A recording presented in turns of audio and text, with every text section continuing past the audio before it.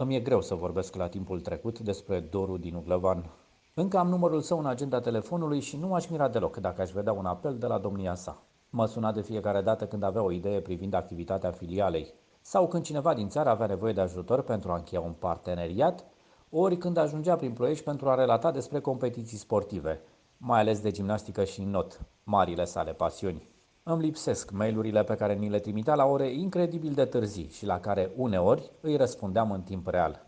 Așa, ca să știe că nici noi nu dormim și că nici 9 orele zilei nu ne ajung câteodată.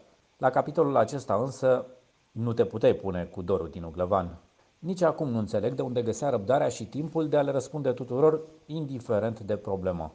Fără el a trebuit să ne împărțim sarcinile, să ne găsim alți interlocutori și pe alocuri să descoperim noi moduri de a face lucrurile pe care el le realiza în propriul stil, cu răbdare, vitalitate și consecvență. Spuneam undeva că uniunea noastră a crescut și din răbdarea sa. Ai doma unei pâini al cărei aluat are nevoie de răbdare pentru a crește. Astăzi a rămas pe umerii noștri să asigurăm acestei organizații condițiile necesare pentru a evolua și a deveni, pentru cât mai mulți colegi de breazlă, un reper.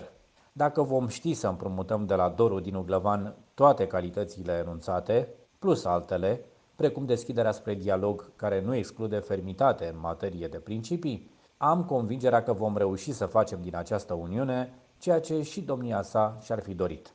O organizație care să-i reunească pe ziariștii profesioniști din țară, dar și pe cei aflați dincolo de hotarele ei, însă simțind românește, și să-i mobilizeze să lucreze împreună, în folosul Breslei, dar și al interesului public.